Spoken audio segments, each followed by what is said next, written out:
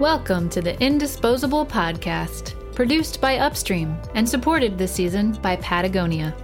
I'm your host, Brooking Gatewood. Thanks for joining for another episode celebrating solutions to plastic pollution.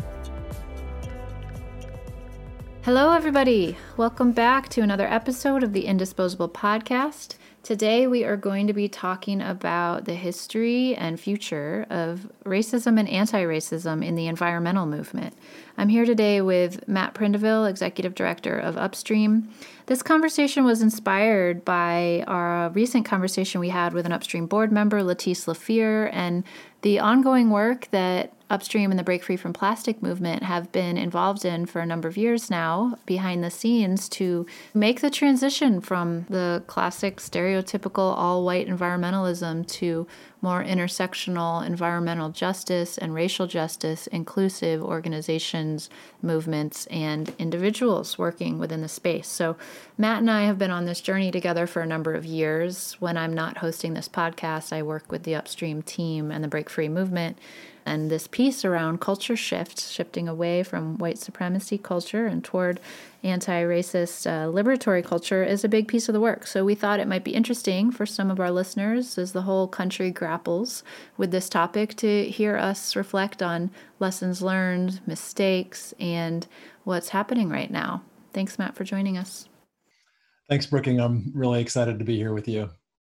So let's just jump in, Matt. I know that Upstream is a couple years now into some deep cultural work around dismantling white supremacy culture within the team, to use the big, heavy language. And we started this work a few years ago, and then George Floyd's death and the Black Lives Matter moment that's happening right now. And Upstream is also digging in again and looking at how can we deepen our commitments here. So I'd love to talk more and unpack that piece, because I know a lot of organizations are struggling with those questions right now as well.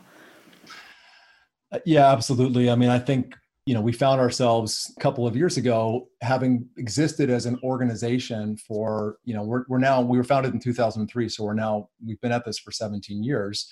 But we found ourselves still being an all-white organization. And, I think we were founded by leaders in the US and Canadian zero waste movement that were all wonderful, progressive, amazing, people, but they all came from similar backgrounds, right? College educated, white, affluent parts of the United States and Canada. And I think for years, when we wanted a new board member or we were looking to fill a staff position, and admittedly we are a small organization, and we had, even up until a few years ago, had been a very small organization with just a handful of staff. It was like, hey, I know somebody that would be good for that. I know somebody that would be great on the board. And it was just typically just running through the same networks. And of course, most of the time that person was white. And this is in spite of the fact that we worked with lots of people of color, environmental justice organizations in our work, but that we hadn't taken the time to really think about what it means to be an all-white organization. And I think I didn't really understand until I went to a training on equity and inclusion that a big part of the problem was that we were just stuck in our networks. I think one of the things that also really blew this open for me was looking at dismantling racism's organizational spectrum, from the all-white club to the affirmative action organization to the multicultural organization to the truly anti-racist organization, and the attributes of each along the way. That really blew my mind, because I thought, well, we're an anti-racist organization. We're not racists, and we don't like racism, and we want to dismantle that in the world. Just our thing is on plastics, right? Or it's on zero waste. But actually realizing that if we're going to have success on these broader environmental issues, our organization has to truly internalize what it means to be a multicultural anti-racist organization. And you can't do that if you're an all-white organization. You're not representative of the population of people, and you're not also representing the struggles that are going on out there in the real world. And your ability to influence the whole country, which is what we're trying to do, can't be there if you're just an all-white group. And so we took a number of concrete steps. We hired a consultant to help us think through this. And the very first things that we did were to actually, she said, you have to come up with your rationale. What's your organizational rationale for why equity and inclusion and racial diversity is important to you? And I remember, working on this for days and workshopping it with the board. And also it had me look at my own experience of working within the zero waste movement and the climate movement and the environmental health movement and the plastic pollution movement. I've been at this for 20 years. So it really had me look at all of this. And then even I started reading articles and books about the history of racism in the environmental movement. And it just, started to just blow the doors open for me. I guess I meant to throw some caveats in here. We are by no means a model for folks that are listening. If anything, we are late to the party, and we're just in the beginning of where we need to be as an organization. So I also just want to make that clear. And also, I thought some of these things could be fixed quickly, right? We'll just hire more people of color. We'll really have an intentional culture at Upstream where we're working to dismantle white supremacy. We'll get a stronger and more racially diverse board. It takes time, and a lot of it has to do with learning, relationship building, community building, not trying to bring people in to support what you're doing, but really also trying to be a part of other people's struggles. That's a really big one for nonprofits, I think, because there's an evangelical quality for every organization with a mission, right? Absolutely. Absolutely. Yeah. Well, I want to zoom in on the culture work that the team has been doing that was sort of foundational for the ability to respond so quickly that I've noticed on the team right now. So I just want to reflect that, this work started a couple of years ago, and for the last 9 months or so, the entire team would meet weekly and check in on one of the aspects of this particular handout that we've been using by Tema Okun that labels these different aspects of white supremacy culture. And one of the things I love about that handout is that if you take the title away, which is scary for a lot of people who are newer to the work, and the first question you often get is, why do you have to call it that? Can't you just call this bad habits? Right. Yeah. But the bad habits that everybody looks at that list and recognizes, oh yeah, I don't want to have to feel like I have to do it all myself. I don't want to have to always try to be perfect. And there's 12 on the list. You've probably got a bunch in your head as well. And the team's been working through these. And what I think is beautiful about it is it's so easy for everybody, whatever their skin color and whatever their resistance to ideas around being a racist or the language like white supremacy culture, there's a recognition that these patterns in professional culture are no fun for any of us, right? And that there's a different way of working that's more relational, more connected, more human that we all would like. And I've seen Upstream really work that consistently over the last year or so. And I'd love to hear you talk about what it's been like to work with your team on that. I want to thank you, especially Brooklyn, because you brought Tema Okun's Dismantling White Supremacy workbook to our team. And I remember the moment that we had, right? Because it was our staff retreat, and you didn't have us read it ahead of time. You passed it out. I remember this moment. You passed it out. And you said, don't read all the texts and the words, just read the bolded headers. Just read the bolded headers, right? Which were kind of talking about each part of kind of white supremacy culture. And you also started that by saying, what I've learned through my trainings is that white supremacy culture is not about skin color. It's about the color of your mind. It's about culture, right? And I also, I go back to that wonderful Ta-Nehisi Coates quote of, racism is the child, it's not the father, right? Racism came because white people decided that they wanted to exploit people of color, and they invented a narrative. They invented a story around it. And that story has been perpetuated through our institutions. And when I started to read all of those bold pieces, I said, okay, white supremacy culture, what's this about? I'm curious to learn about who these racists are.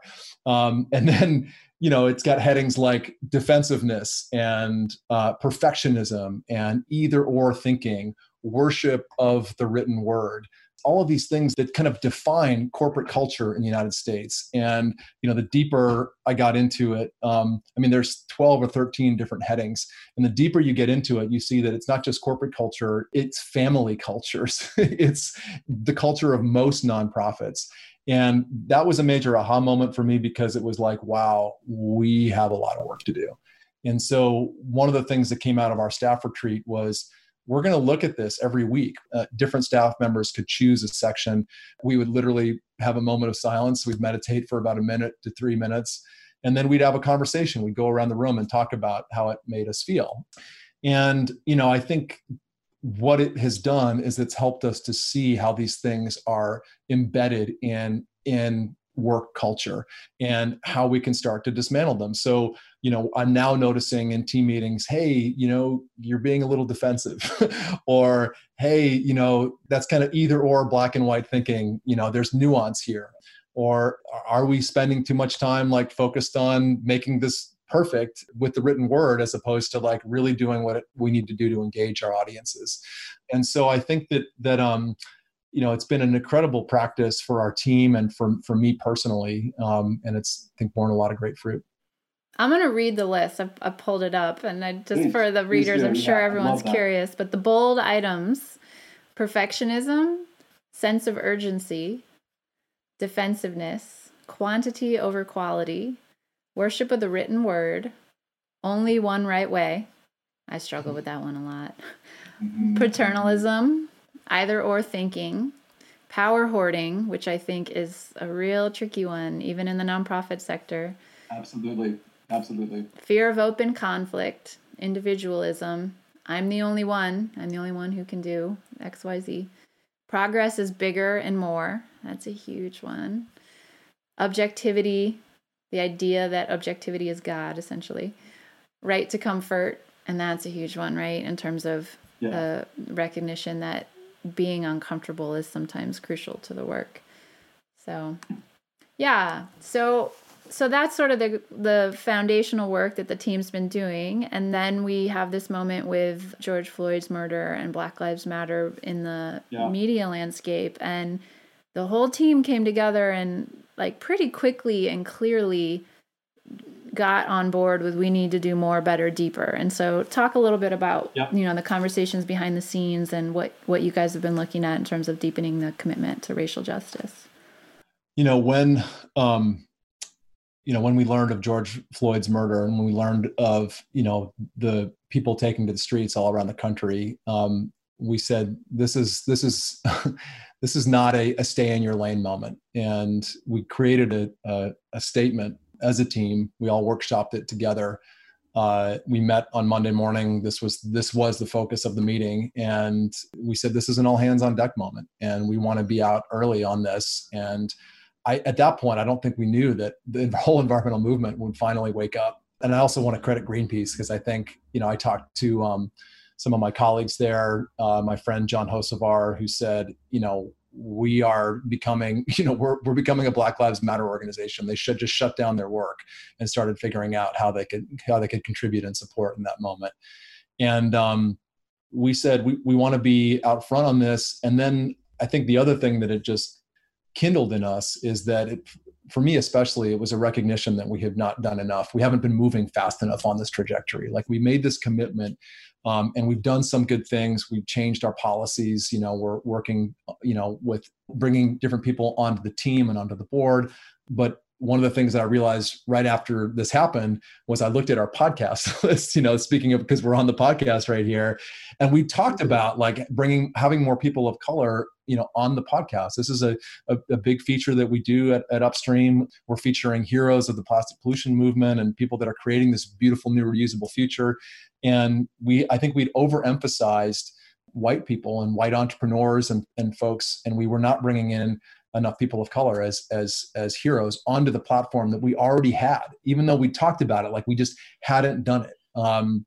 And I know that, for me, it was like, again, one of these oh shit moments, thinking there's a lot more that we have to do as an organization. And so what we've been looking at is 3 tracks. Like, how do we show solidarity not just in this moment, but as a long-term part of the organization's work. Internally, how do we move on the spectrum from we were at the all-white club, we're no longer the all-white club, we're still not a multicultural organization, right? So we moved from all-white to affirmative action to multicultural to anti-racist, and we are an affirmative action organization right now. And it pains me to say that out loud, but that's where we are in the process. And so what do we need to do internally to change that? And then externally with our work out there in the world, like how do we ensure that the projects that we're doing, the campaigns we're running and organizing, are that we're directly working in communities and with people that aren't just progressive white coastal places that are like, yeah, plastic pollution sucks, bring in the reuse revolution. We need to be more engaging. And one of the other things that I've learned in my research, and I also want to thank my friends of color that have actually helped to educate me over the years as well, is that Black communities of color, they care about the environment more than white people do. Like the polls and research show that, because they're literally dealing with the pollution from the excesses of our corporate capitalist culture that does not care about them. And, they're feeling the pains from environmental degradation and pollution way more than people in my affluent white community here in coastal Maine feel. And part of it is, it's also about addressing the sins of the environmental movement, which that's been my entire career, has been working in this field and looking at the origins of the conservation movement in this country. Like that was a very racist movement. There were like white supremacists leading parts of the conservation movement, and they wanted to lock out Native Americans. They wanted to lock out people of color into these. They wanted to lock out beautiful places and keep them pristine for wealthy white people. You look at the modern environmental movement that started really in the 1970s, and this focus on protecting air, wildlife, water, and land, but that so much of that was about building this professionalized class of lawyers and scientists and advocates that were mostly white. And you saw a similar movement coming up with environmental justice, where these were community activists, these were grassroots activists that were like literally fighting for their homes, but they were often shut out of discussions. They were kept off the table from a lot of mainstream and major environmental groups. And I think because of that, I think that the main reason why the environment is not a top of mind issue for the American people is exactly because of that reason. Like we've been splintered. And I think what I've seen over the last couple of years is a reckoning and a desire to change that. And I think what we're seeing the mainstream environmental movement do now in showing solidarity with Black Lives Matter, in like actually, committing to working on this, is that I think we are finally reached a breaking point for where we're going to see hopefully some widespread change. Yeah, I hope so too. I know Break Free from Plastic itself is imperfect and learning. And it's been, in many ways, a gift to get to watch that journey of intentional integration and slowing down over and over to correct mistakes and correct the moments when the work has moved too fast and has not included the voices that need to be included in leadership and decision making. So that ability to say, oh, wait, we're not doing good enough yet, and backtrack is so important. And it's great to see it happening in this space more and more.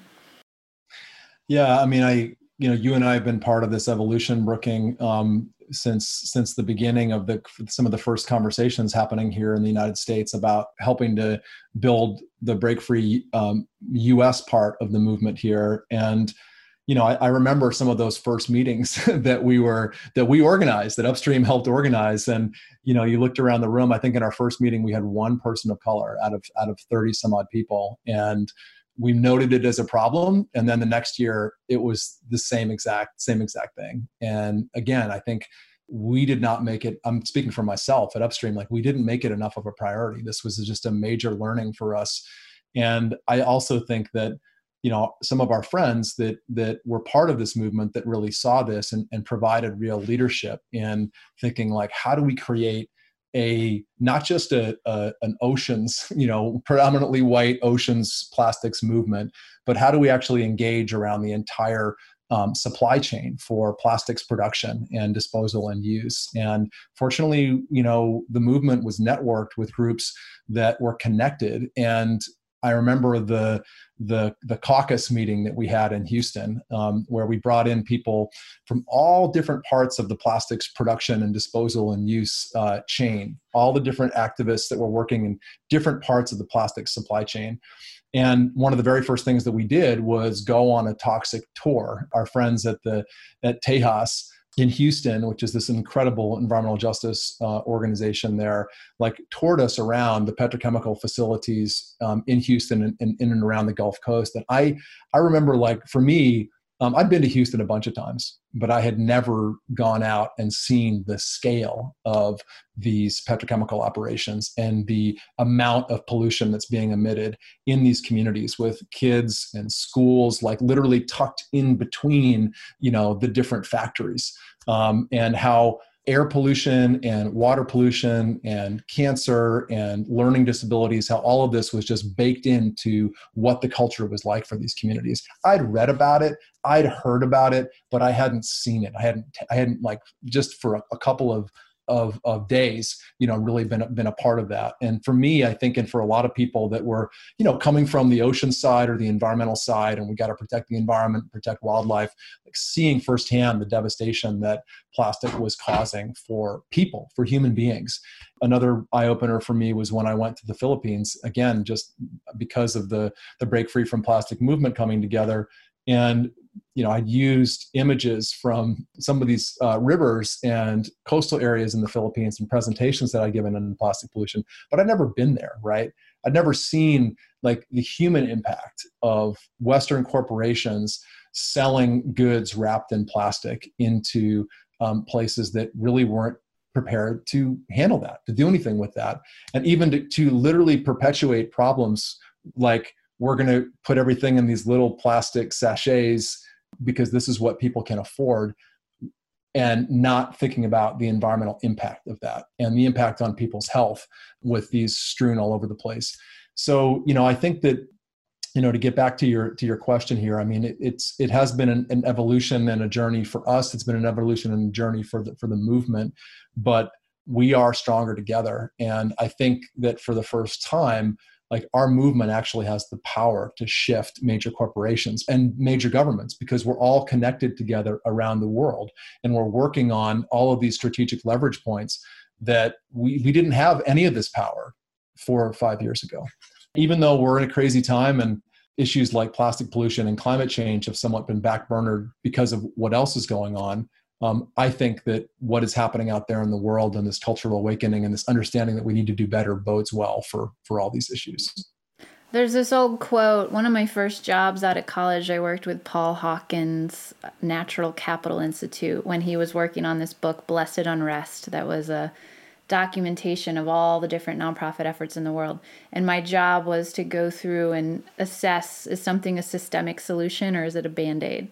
And he has this metaphor where he talks about all these organizations are like the T cells, they're the white blood cells, they're humanity's immune response to our social and ecological crisis. And it feels like, as we're talking, it's kind of occurring to me that there's been an autoimmune disease that's kind of been getting in the way, and these fractures and disconnects between environmental and social justice. And to see what I also really hope and want to hold the vision of what may be happening right now is a real deep correction and beginnings of a healing of that challenge.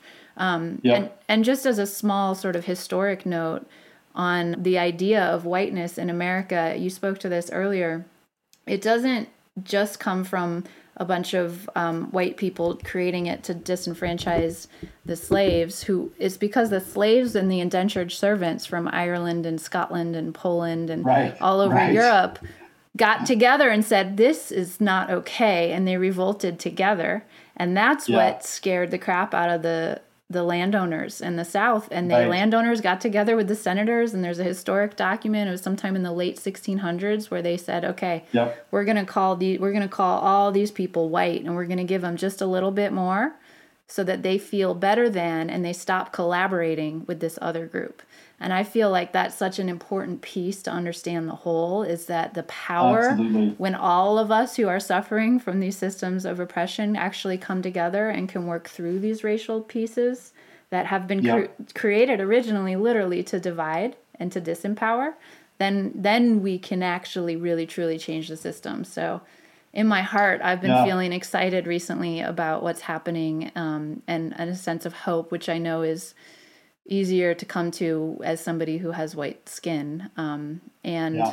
I see so many people with white skin waking up in a deeper way. I see so many organizations doing the work that you guys are doing. The New York Times book list the last few weeks made me cry. It was all Amazing. anti-racist reading lists. Yeah. So it's quite a moment, and I hope that, you know, for everyone who's listening, we all have our areas of influence, right? And you're an executive director of an organization, and you've been doing your piece of the work to reconcile and recognize and change and shift and work with the team on shifting culture and dealing with the challenges that I'm sure still exist around funding and the different things that incentivize us to not focus here. But we all have our places where we can continue to push. And yeah, me too. You know, I think what you said about connection really being the antidote to what we live in a majorly disconnected world, right? And our economic systems, by keeping us disconnected, it's like they get to push more products. And I think the antidote to that is really that connection and that community building, and that what we're seeing right now is it's authentic, right? This outpouring of solidarity for Black Americans is truly authentic. And it's also coming across our typical divides, right? So it's not just progressive, coastal, white, liberal Americans that are feeling this. You also are seeing infiltration into the way that conservative Republicans in the heartland feel about race. Like, it's really, you look at the polling that's going on, it's really changing the way this country is operating. I'm from St. Louis, and a friend of mine who does research in Branson, Missouri, which is in the Ozarks and sort of the deep heart of Middle America, was sharing about that there are people, literally there was a protest and there was a sign that said "Rednecks for Black Lives." I was like, yes, now we're getting somewhere. That is so beautiful. Yeah. Yeah, and we know there's going to be backlash too. I mean, I think that one of the things that I've been worried about is that, you know, to solve these big problems, we actually need massive investment. And Letice Lafair, who was on the podcast recently with you, Brooking, who's a board member of Upstream and an African-American woman, you know, she talked about that some of the big issues have been just generations of disenfranchisement and disinvestment. And that really stuck with me. I was also listening to Steve Colbert and Jon Stewart last night. And, you know, Jon Stewart was talking about how white people in this country have, you know, Black people have been fighting for equality all the while white people have been building equity. Like, we've been building ownership, right? Ownership in land, in homes, in businesses, in an investment portfolio, and that there needs to be investment and enfranchisement of Black people and people of color in this country. And I also think that's what we need to solve climate pollution. That's what we need to build better systems so we don't have all this plastic pollution. It's going to require investment, and it's going to require commitment. And I think that's the thing that we're wrestling with right now, is that because the federal government had a completely anemic response to coronavirus, and because we are in a situation where our country is getting hit the hardest, or almost, maybe not the hardest, but getting hit extremely hard in comparison to the European Union and Canada and other countries that have taken more forceful measures, is that investment that should have gone into like really righting the wrongs is going to prop up, you know, our society right now. We're going to need a lot of investment on the back end when we get out of this. Yeah. So for any funders who happen to be listening, I think that's a good reminder. You know, on the note of funding, my mind is thinking about the reality that I've seen play out over and over in organizations where there's the good intent, and you spoke to Upstream experiencing a version of this, you know, in the last few years, and then in reality, how some of these priorities get sidelined and they become back burner issues because the funding is in a different spot or other reasons that other issues seem more urgent. So I'd love to hear you reflect, honestly here from your leadership position of what do you feel like is really going to make that difference in being able to keep this work at the heart of our work at Upstream? In the environmental grant making world, grantees submit proposals that are typically for a year, and we are asked to put a lot of outputs and outcomes that we're trying to create. And we're judged on those outputs and outcomes. And I think the grant maker has to look and say, I've got all these people applying for a limited pool of money. Which outputs and outcomes do I feel are the most impactful, and which organizations do I feel can deliver on those outputs and outcomes? Do I believe in their ability to do what they say they're going to do? But a year is a long period of time in these days, right? And things are changing in this world month by month and even week by week. And even before COVID, even before Black Lives Matter, we're living in a much faster paced world. I've been doing this for 20 years. And the scale, the rapidity of change and the things that we have to contend with as nonprofit change making organizations, it's much, much faster than it was 5, 10, 15 years ago. And so I've even heard some people that work in strategic planning say 5-year plans are completely ridiculous. Like 1-year plan is a good blueprint, but really focus on the next 90 days, like 90 days, and principles. Yeah. Focus on your principles, focus on the next 90 days and iterate, evolve, create, learn, get better, and execute. Right. And I think that's really what we're trying to do as an organization. And I do think that some of the stuff that we put in proposals 3 months ago, right before this all started, is somewhat stale. We have done a lot of iteration to figure out like how to respond to COVID. We haven't figured out like what happens if the elections go south, or what happens if there's like widespread unrest because people don't have enough food to eat, right?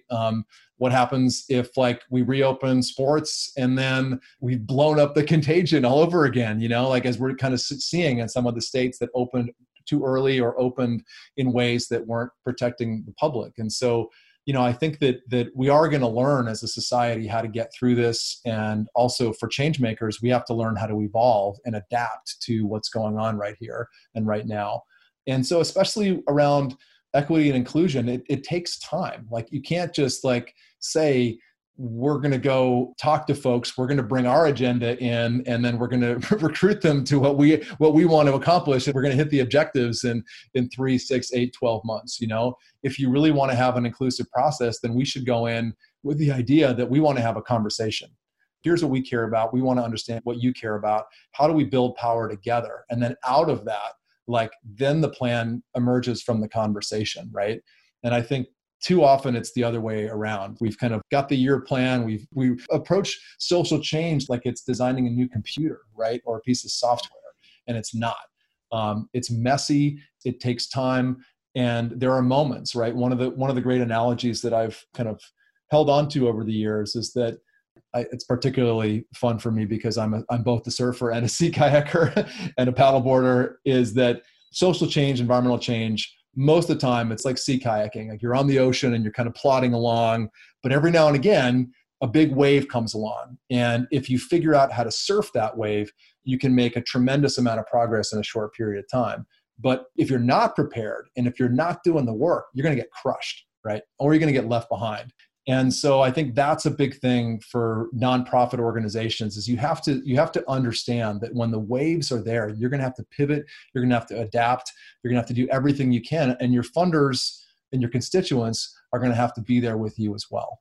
That's what helps to build long-term societal change. And we've seen this now. Black people have been organizing this country for so long. And I think what is finally pushing things over the edge is that there is a wave, there's an awakening happening. And it's happening because of a lot of things, right? I'm not sure if it would have happened without Trump in the White House. I'm not sure if it would have happened without, people being locked up in COVID and having all this time to like consume media and try to figure out what's going on, right? And because of these tragedies, right? Because of coronavirus and all the people we've lost to it, because of George Floyd's death and Breonna Taylor's death and Ahmaud Arbery's death and all of the sadness that has wrapped up in the loss and the trauma from these experiences, yet those experiences are creating the awakening that our country desperately needs to move forward. I'm even seeing conservative opinion leaders that I read on the New York Times or the Washington Post or whatever liberal thing I'm reading. I'm seeing them respond and react to this moment in ways that are different. Like Mitt Romney taking to the streets is just a major moment, right, for this country.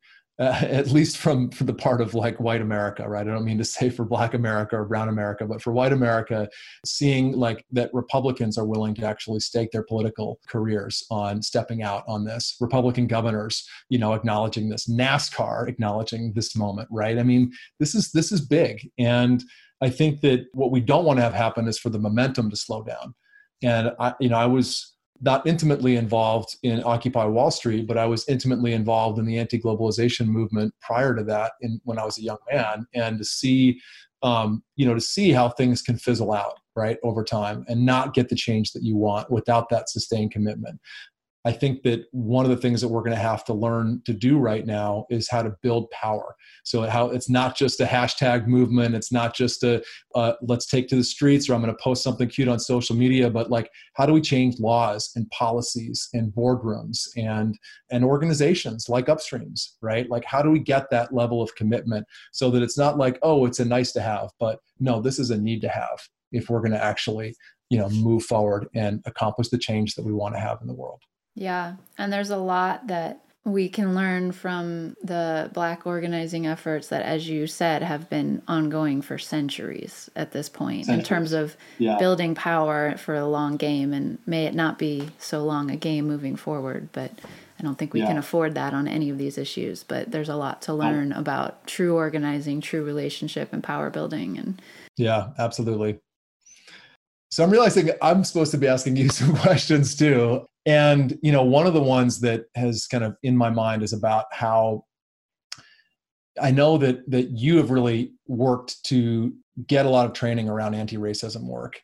And that, sure, that's a benefit to your facilitation practice, but it's certainly not necessary. Like, you're not working for an organization where somebody's saying, okay, we're going to do this anti-racism training. Everybody's got to show up. Like, this is something that you've chosen to do. And because of that, you've brought a lot to our conversation at Upstream from what you've been learning. And I want to just, understand a little bit more about your commitment and what it was that drove you to do that. Because you did this, before the recent events. Like, you committed to make this a part of your learning and of your work and of your practice. And then secondly, to talk a little bit more just about like, what were your big aha moments? I know I talked a lot about my aha moments along this process, but I want to hear some stories. I want to understand like where the big moments were for you as you've been engaged in this process in such a deep way.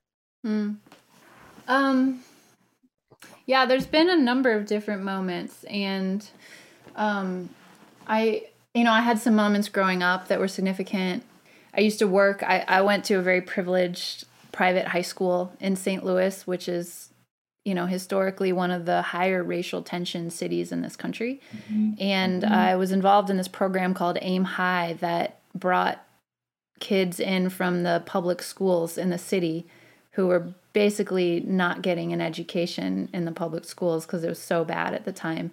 And they brought the kids in the summer to the schools, the private schools. And I worked in that program, and so did my older brother. And I have some good friends still who went through that program, and their personal life stories of what they had to overcome just to get an education, and to me, so I had a lot of early experiences in my school and high school, recognizing that I came from extreme privilege and that there was something really wrong with how we relate between Black and white in America, in middle America where I grew up.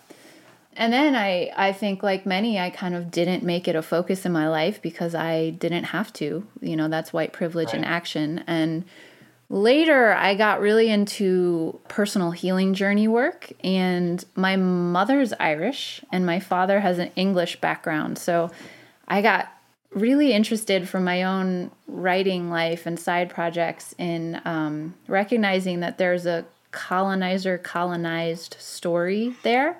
And when I was in college, I studied indigenous cultures from all over the world, and I was really interested in learning about different ways of being, knowing, and organizing ourselves than the one I grew up in.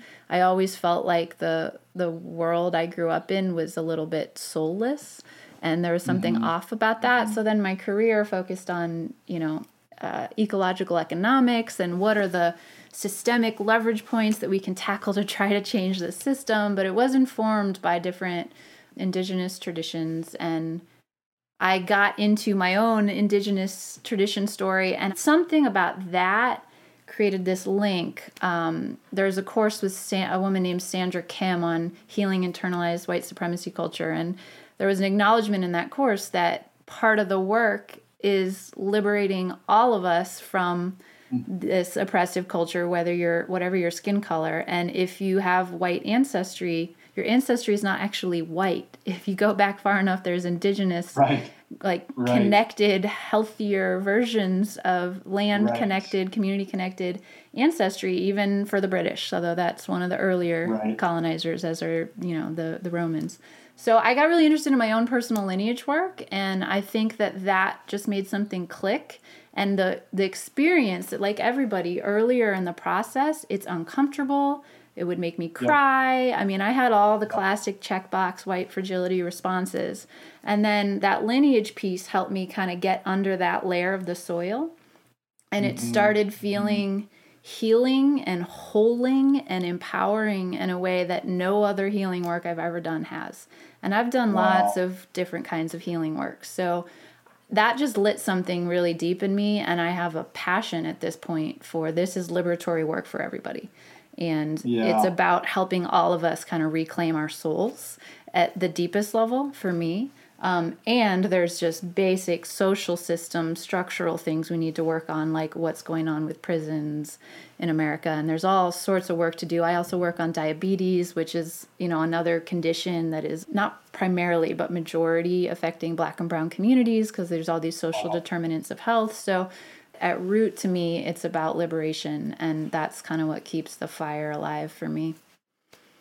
Liberation and healing. And so, because you've actually engaged in studying, I mean, you're paying to go to trainings, you're engaging in all the trainings that some of your clients are doing. What were the moments where you just what were the things that kind of blew your socks off and said, I know you said you started with kind of the classic white fragility responses to being challenged around a lot of these things, but as you've gotten deeper into it, where were the moments, right? The moment in the workshop when you were like, wow, that is something I need to be paying attention to, or, oh, this is really going to help my client. Well, there's always these blind spot moments that it's easy to get nervous and uncomfortable knowing that that's going to happen at some point. You're going to get called out and you're going to do it wrong. And back to the Temokan handout, that fear of doing it wrong and being imperfect is probably the biggest constraint, and the willingness to make mistakes and be messy and be exposed in the biases that still exist in our thinking. So I was in a conversation with some colleagues over email about something that I shouldn't get into details about, but I was struggling with what was the professional response to this tricky situation. And then one of my colleagues, who was way deeper in the work than I am and who now does training on this herself, said to me, even the idea of professionalism, you might really want to look at that. And I got this, it just was one of those moments where I just thought, she's right. There's something here. And I've been working my whole career to sort of create more authenticity in work, and that's always been important to me. And just seeing the way that my own ideas of what is professional were so wrapped up in my own sort of white enculturation was a big one for me. And I'm still working through professionalism. I think professionalism is by design exclusive, right?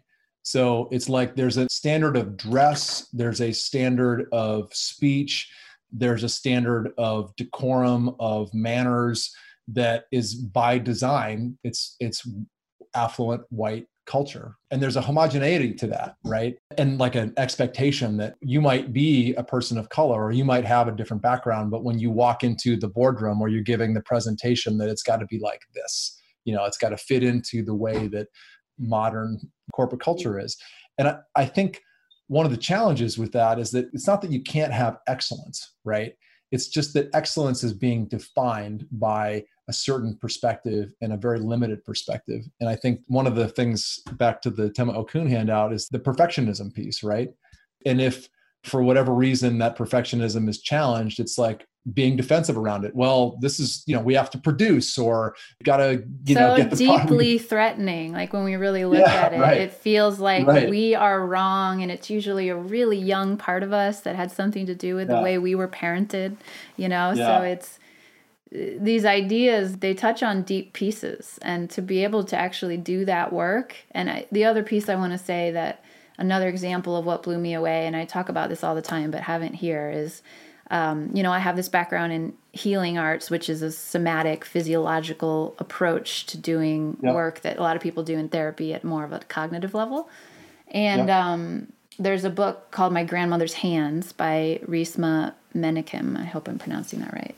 And that book blew me away. And it was such a beautiful analysis of the way that racial trauma lives in our bodies and is actually passed down by generations. There's stories, people whose grandparents experienced famine have hunger issues that have no correlation with their experience with food scarcity in their own lives.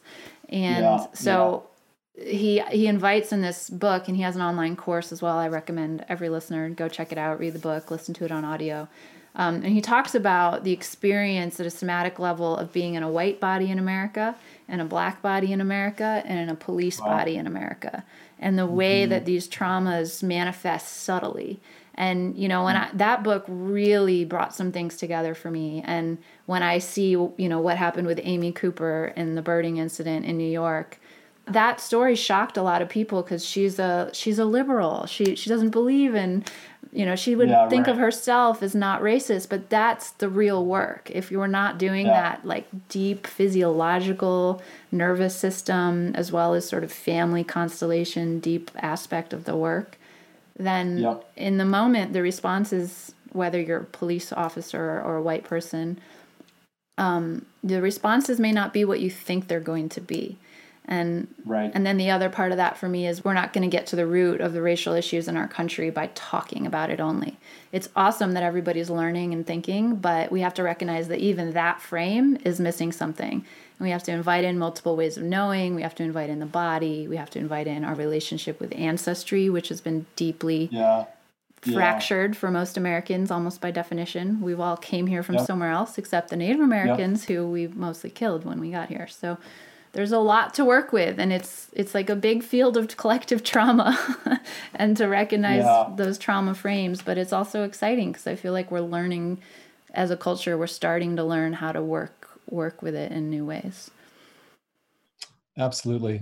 So what were some of the things that came out? Because, we know that you work with us, but you have other clients as well that are also engaged in this work. What were some of the things that came out of the training where you were like, this is, my clients need to hear this?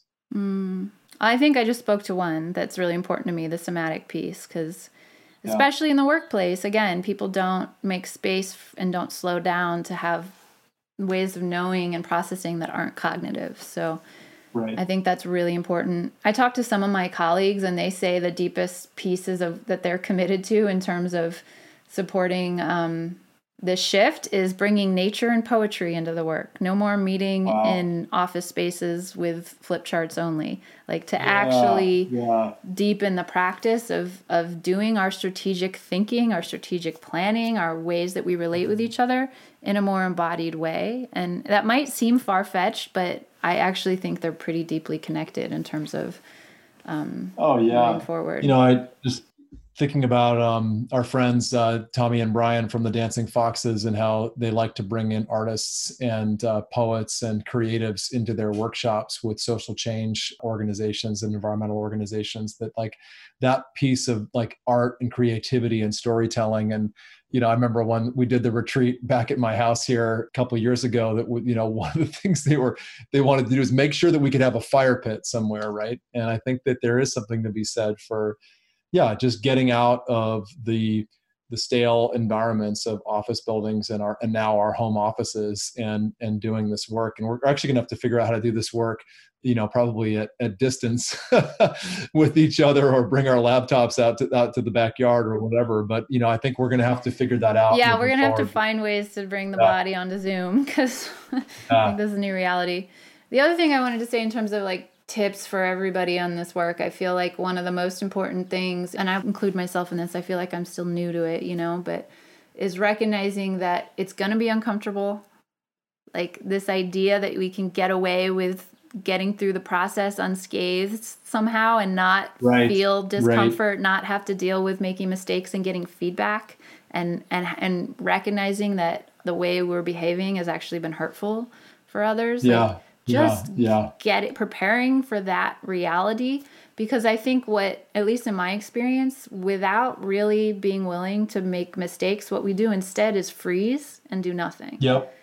So that's another really important spot, that if you want to address white silence, which is another Robin DiAngelo term on the list, you got to be willing to do it wrong, make mistakes, and be uncomfortable. Otherwise, silence and the sitting back is what the body is going to do. Yep.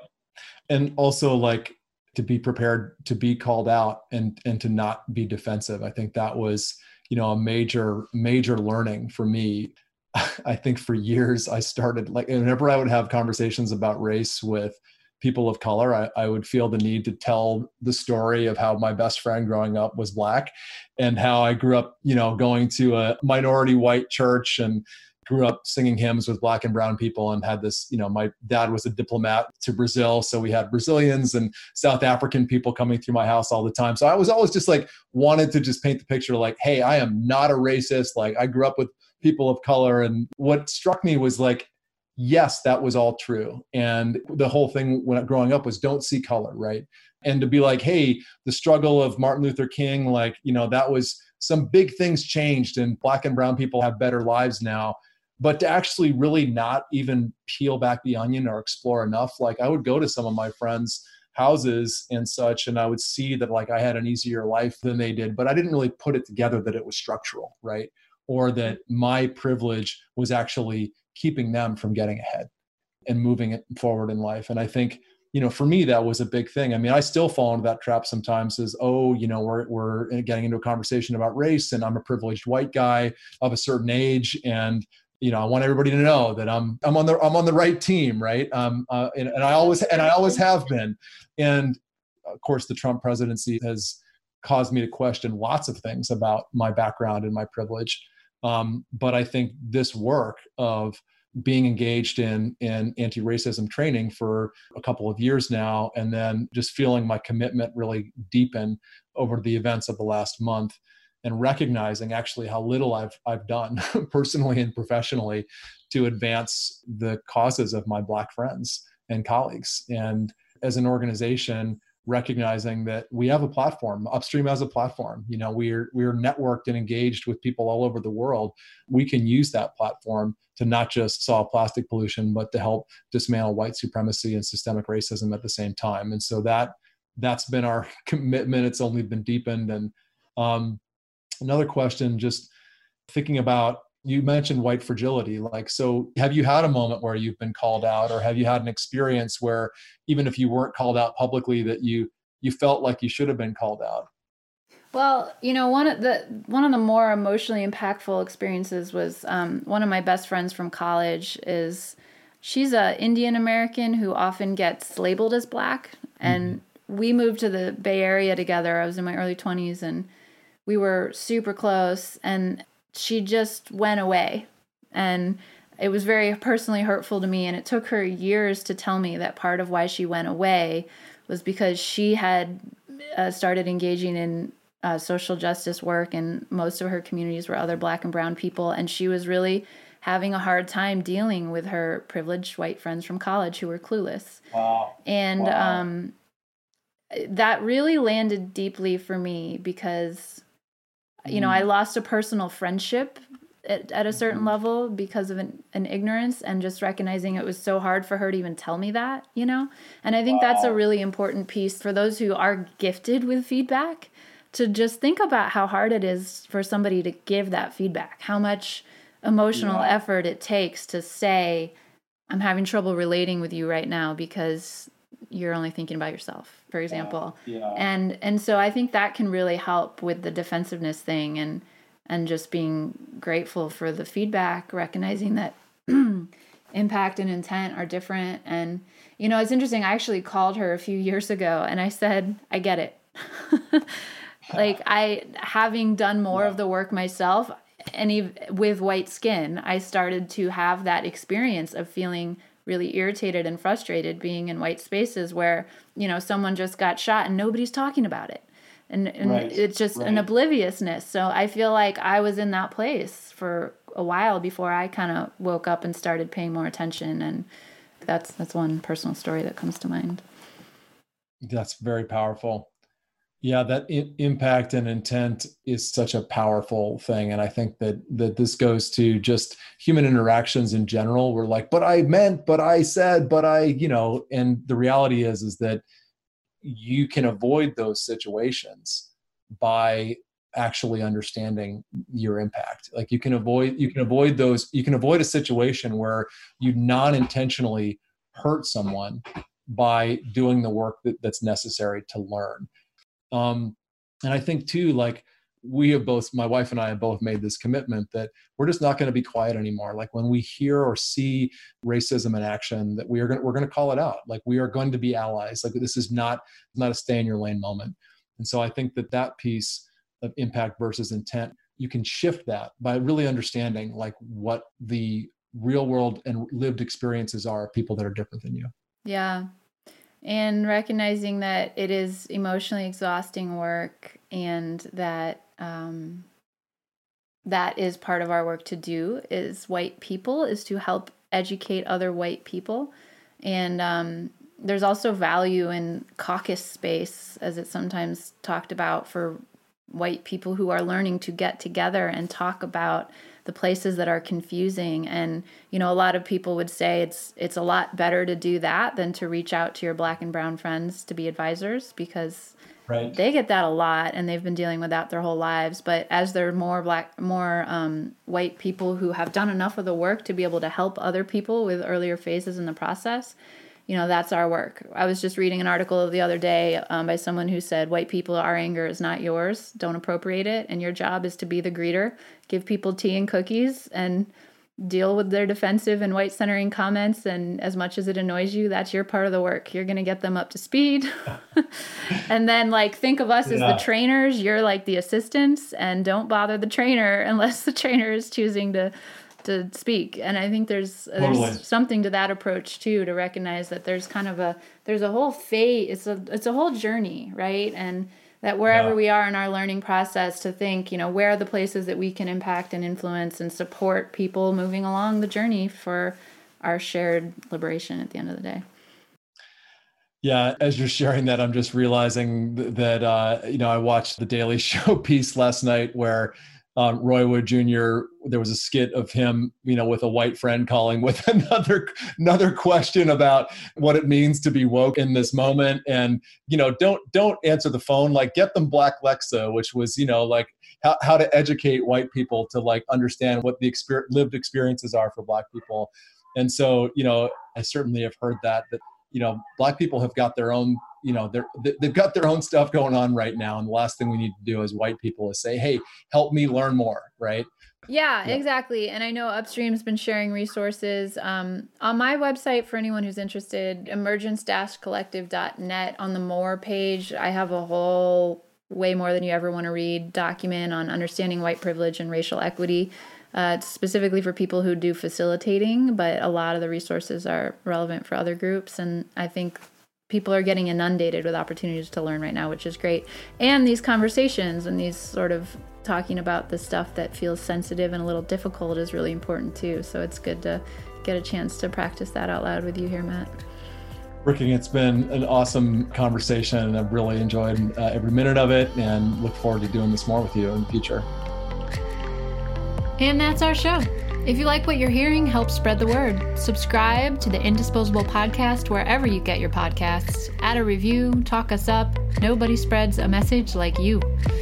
The Indisposable Podcast is brought to you by Upstream, sparking innovative solutions to plastic pollution, envisioning a world without it, and empowering businesses, communities, and individuals to imagine and co-create this future with us.